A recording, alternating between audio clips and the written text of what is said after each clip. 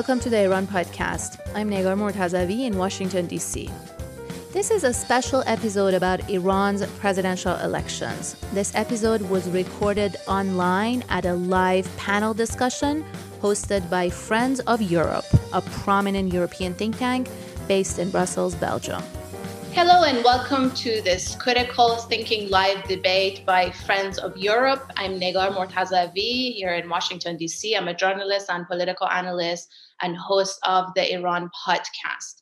This event is part of the Iran in Focus series, in which we will discuss the significance of Iran's upcoming elections and its impact on the country's domestic and foreign policies.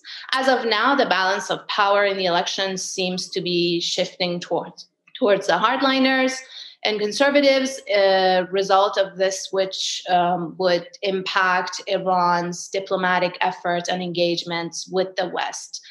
However, electoral developments in Iran are constantly shifting and things can even change in the final days and moments. So we're watching this election very carefully.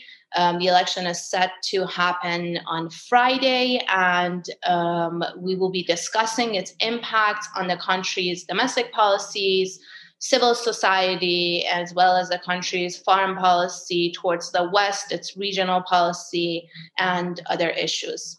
I'm joined by two excellent experts on this topic. Azadeh Zamiri-Rad is a deputy head of the Africa and Middle East Division at the German Institute for International and Security Affairs, joining me from Berlin.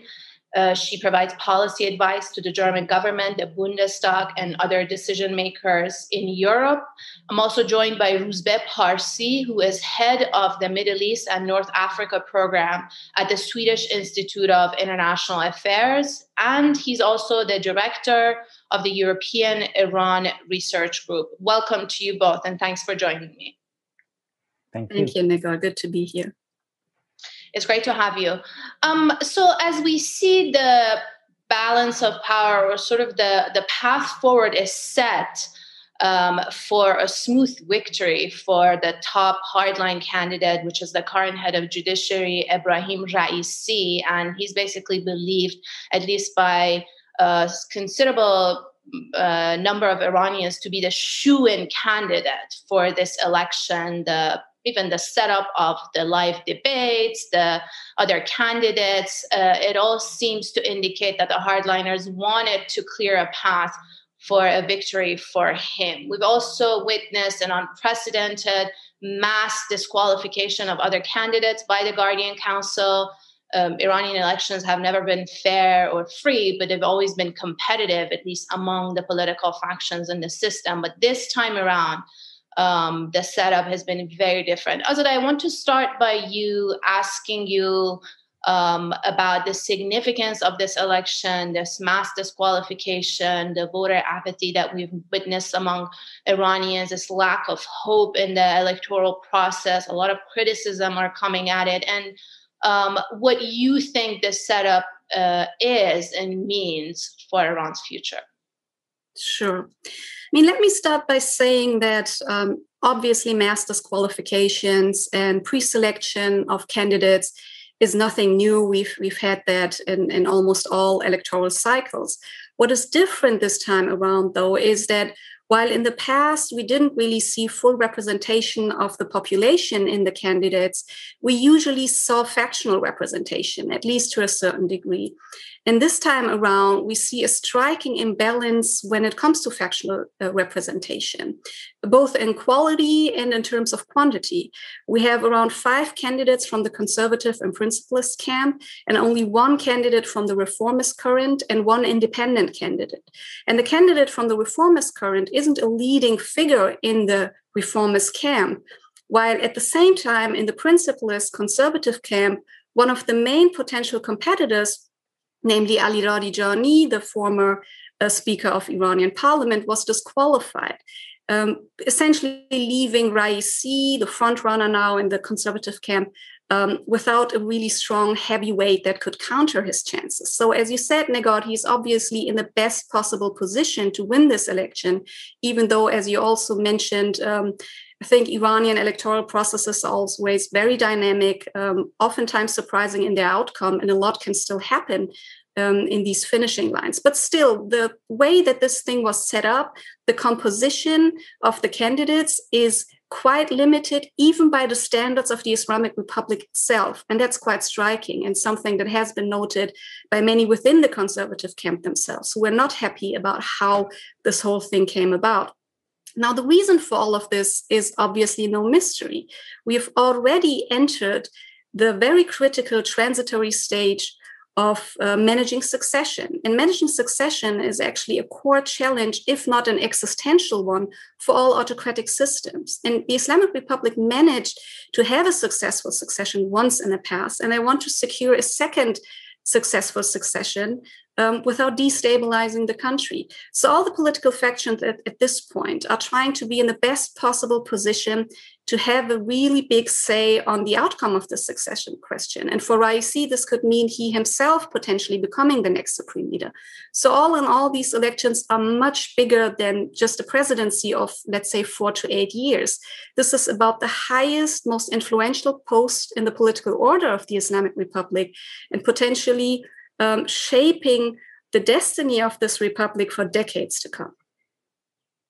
Indeed. So the next president will most likely, as we've seen with experience with the Islamic Republic, usually presidents run for 2 terms. Once they win, they usually win the second election. So that would be an 8-year term for whoever becomes president, if that is Ibrahim Raisi. And then potentially, if it becomes the next supreme leader, for another 2-3 decades within the Islamic Republic. Rusba, I want to ask you the same question. First of all, if you see Ibrahim Raisi as the shoo-in candidate, if you believe that he has a chance at the presidency and then potentially ambitions for becoming the next leader of the country, I also want you to comment on the Iranian population. There's a voter apathy that we're witnessing that seems to be unprecedented. It's expected that the participation in this election will most likely be even the lowest in the history of the Islamic Republic, at least for presidential elections.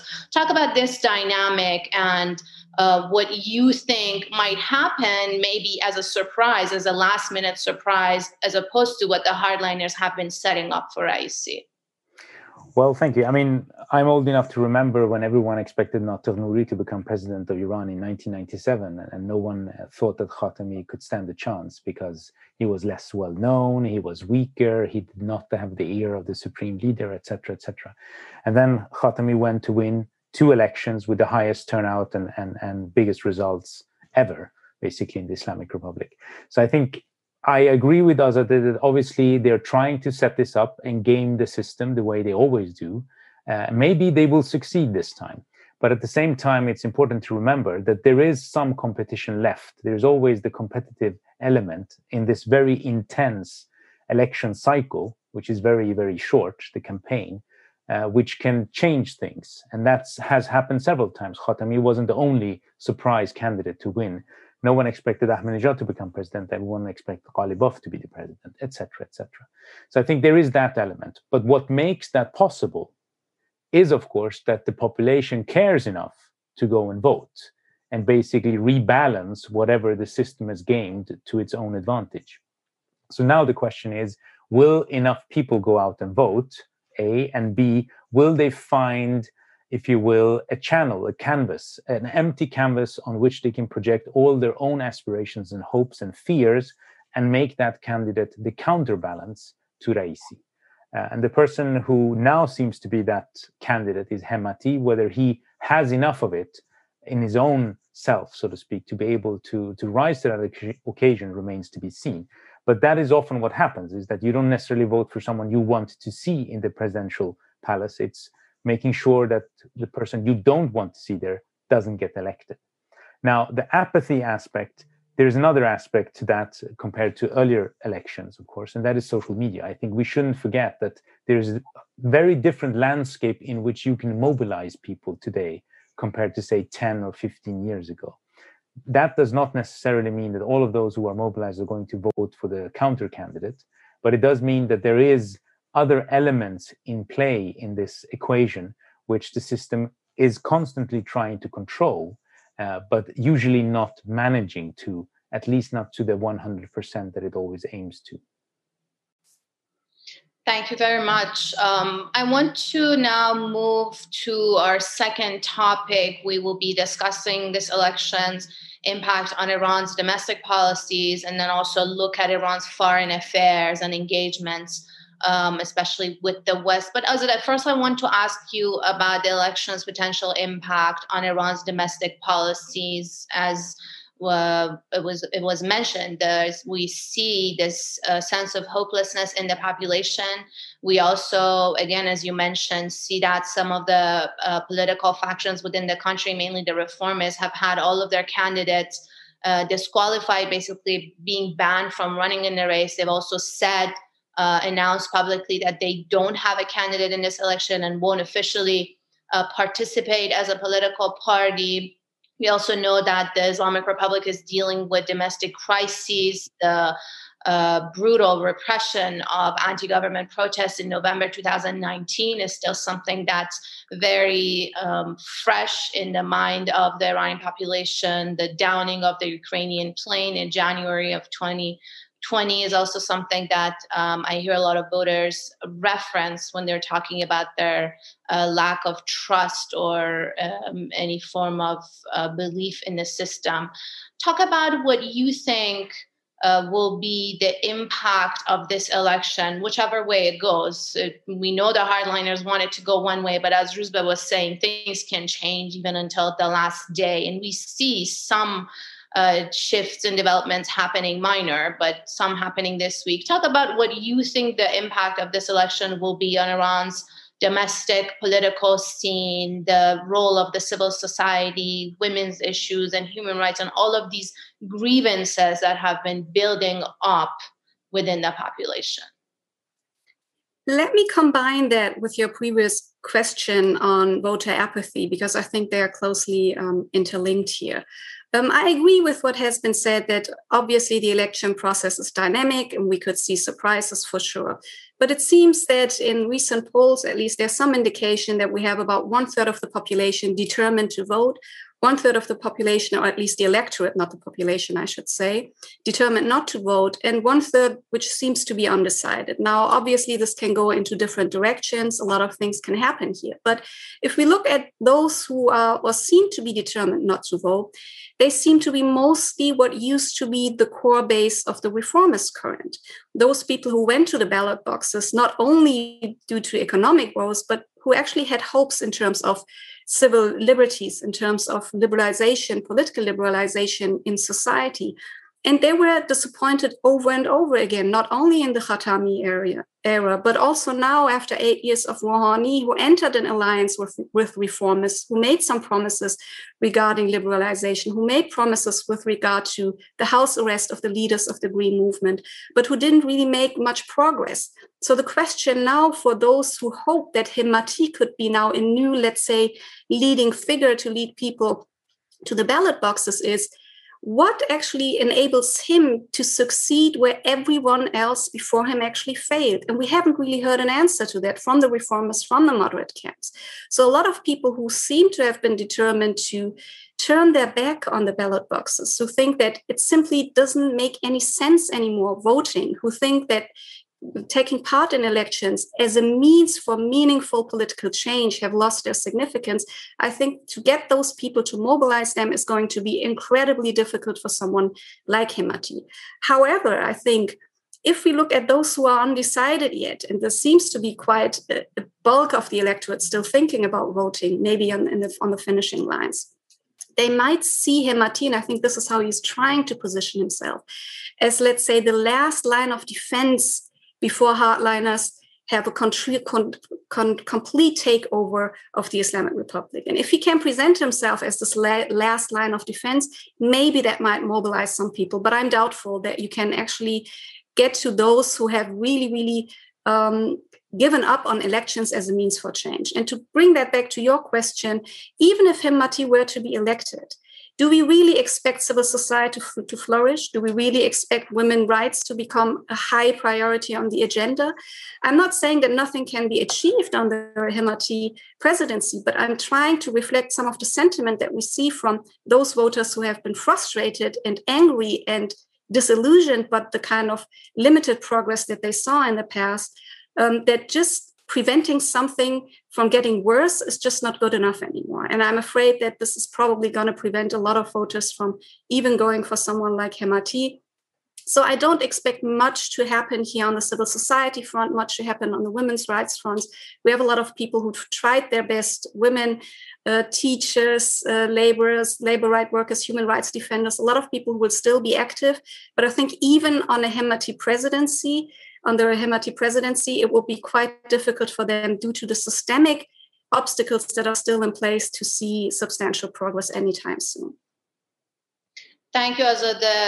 As you mentioned, Hemati, or Abdel Nasser Hemati, is a technocrat, literally a banker. He has a PhD in economics, not much of a political figure with a lot of charisma. But Ruzba, I want to turn this to you and ask a sort of two combined questions. If you think what Azad was mentioning, that Hemati, if he were to win, make some final moment surprise and win, basically having this economist, technocrat, this person who's been really in the banking and financial system in the past 2 decades in the Islamic Republic, if he would have a chance to make meaningful change as a president within the Islamic Republic. And then I also want to combine that with this question of what's the alternative? Because when I speak to voters in Iran on the ground, there's this sense of hopelessness and frustration, as Azadeh was explaining. But then there's also another group who constantly asks the question of what is the alternative? If not, fighting or resisting within the system through these available channels, very limited, but available, what is the alternative? And we also don't seem to hear much answer to that question. I want to pose both of these questions, Rizwat, to you and hear what you think would be the potential impact of a Hemati win or also loss in the election on Iran's domestic policy. Well, I think, this is an existential question. This is about the fact that this is a choice between pest and cholera. This is not something where you can choose to opt out and then you will not be facing the consequences. Not participating is an active choice, and you will suffer the consequences from that as much as you would if you did participate. So in a sense, as a voter in Iran, you have a Faustian pact with this system, which is that either you do not participate and their hardcore constituencies win, and we have had experiences of that before in parliamentary elections where people have boycotted and the hardliners basically just sweep the whole place. Or you participate where you thereby to some degree legitimize the system, but that gives you some leverage, not a lot of leverage, mostly damage control leverage, but that sometimes is all you can ask for, or at least all you can hope for, and that is better than nothing. So I think my argument would be that rather than say that let's just give up this, because even giving up doesn't mean that you can opt out of Iran. You're still sitting there, so you're still going to be facing all the consequences of whoever controls the place. I would say it's then better to at least try and sway the little you can, this oil tanker, as it kind of moves along in the ocean of whatever this is that they're navigating. As for whether Hemati wins and what it does mean, I agree with Azadeh. It's not going to suddenly be a 180-degree change, but I think that would be unrealistic to expect of anyone. Biden is not an 180 degrees change from Trump either. There's always more continuity than people would want to stomach.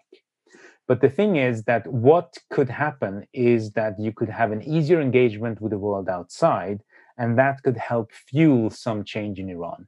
It's not going to be systemic because that's not something the system will allow, but it can allow for pockets of air, as it were, where people can breathe, whether that is in civic rights or whether it's economically, because I think that's one thing that Hemati is equally bad at as all the other candidates, which is to come up with an economic plan that is convincing for the millions of people in Iran who live in poverty. Basically, one of the big problems of the Islamic Republic is that most of their politicians subscribe to this ridiculous trickle-down idea, or they think if you can just get enough money into the system, somehow it's going to trickle down to everyone in society, and it doesn't. It never has. So these are things that they need to address. So I don't think he's going to be a game changer, but I think if he were to be elected, engagement with the world outside would be easier, and that would alleviate some of the problems in Iran.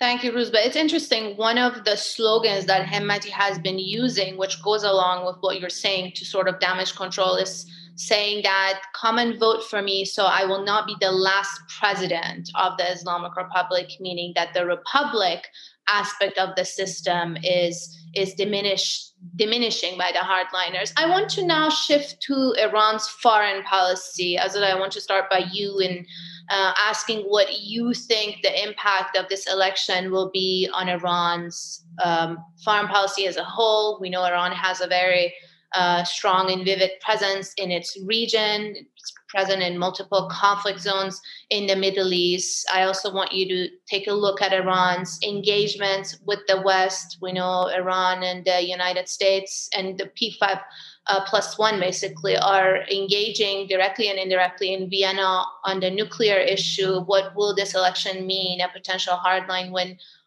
for Iran's compliance with the nuclear deal, and that's just in general Iran's outlook to the West and towards Europe. I think, first of all, there is, I believe, some misperception or some fear that if a hardliner is elected, that would essentially mean the end of the nuclear agreement. And I don't think that is the case at all. If you look at the candidates, most of them, almost all of them, do subscribe to the idea of a nuclear agreement being reinstated, have some different ideas about how to implement it and how to deal with talks with the outside world. But overall, they seem to be supporting the nuclear agreement as a whole. I believe that if we actually manage to find a political understanding under this government still in Iran, then there will be enough systemic support for something that is basically a done deal that will be incredibly difficult for a new, even a hardline president to come take over and then just throw out of the window altogether.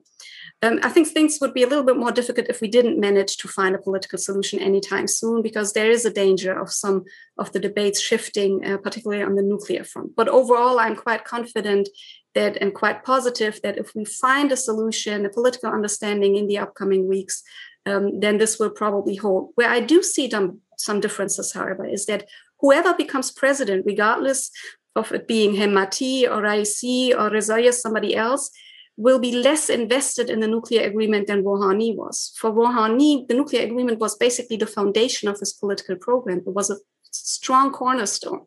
So a new president would definitely be less invested politically, and this might have some effect on implementing the deal. It might have some effect on the cooperative nature of, let's say, talking about dissent when it comes to implementation. And as we all know, there are other areas on the nuclear file beyond the JCPOA that are still outstanding issues with the IAEA regarding certain activities in Iran's past that are still to be clarified. And here we might, I think, see some obstacles here and there when it comes to cooperation under a hardline president.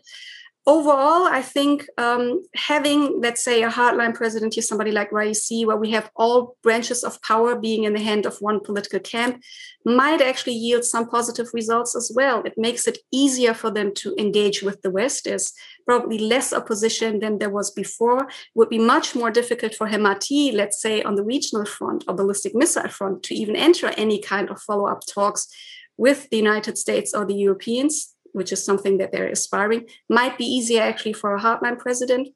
So there are areas where I think some things will get easier, other areas where things will be more difficult.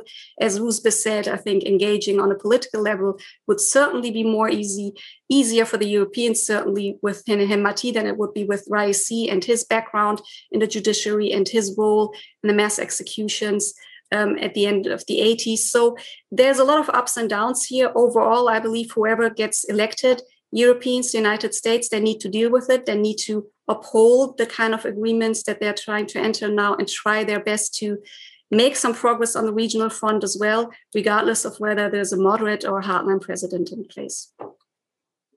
Ruzbeh, I want to also pose this to you. As Azadeh mentioned, Ibrahim Raisi, the hardline candidate, has a controversial past. He's already designated by the United States, is a sanctioned person by the United States, and it will be difficult for a diplomatic path with the West once he becomes president. I want to ask you what you think his potential presidency will impact Iran's foreign policy, both across the region and also with the West. And then talk about the issues beyond the nuclear deal. We know President Biden has mentioned that he wants to potentially talk to Iran, negotiate on issues beyond the nuclear program, on Iran's missiles program, on Iran's regional presence, and even domestic policy and human rights. Talk about how you think all of those will play out with the potential Raisi presidency, or the opposite, a last-minute Hemmati surprise.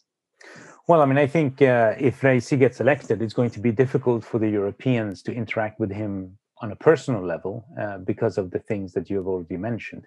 But I think that was the case during Ahmadinejad as well. So I think it's going to be very crucial then for his own administration, if they want to have an effective foreign policy, to make sure that they have a foreign minister who can come and go unhindered, so to speak, by any kinds of files of that kind. So I mean, that would be very crucial for him to have someone who can speak for him very professionally to the outside world and the Europeans in particular. I think one of the conceptual problems on this side, that is, say, the Europeans and the Americans in particular, is of course that once the JCPOA is set and everyone goes back to compliance, then we have a long laundry list of things we want Iran to change. And somehow they're going to comply to that because they're so grateful that we are still in the JCPOA. And I think that's absolutely wrong. I mean, I think that's a huge misconception of how politics work. And I also think it's a huge misconception of how policy is made in Tehran. I mean, the thing here is that on these things, to a much larger degree than people are willing to account for, there is continuity, because this is a systemic decision. This is not a decision made by one single president. That means that there is much more continuity on these issues, one. And two, some of these portfolios are not in the hand of the president. And three, on some of these issues, Iran is not going to negotiate as in giving up. Often when people talk about negotiations here in the West, it's about how Iran is going to give up this or that, Syria, Iraq, missiles, whatnot.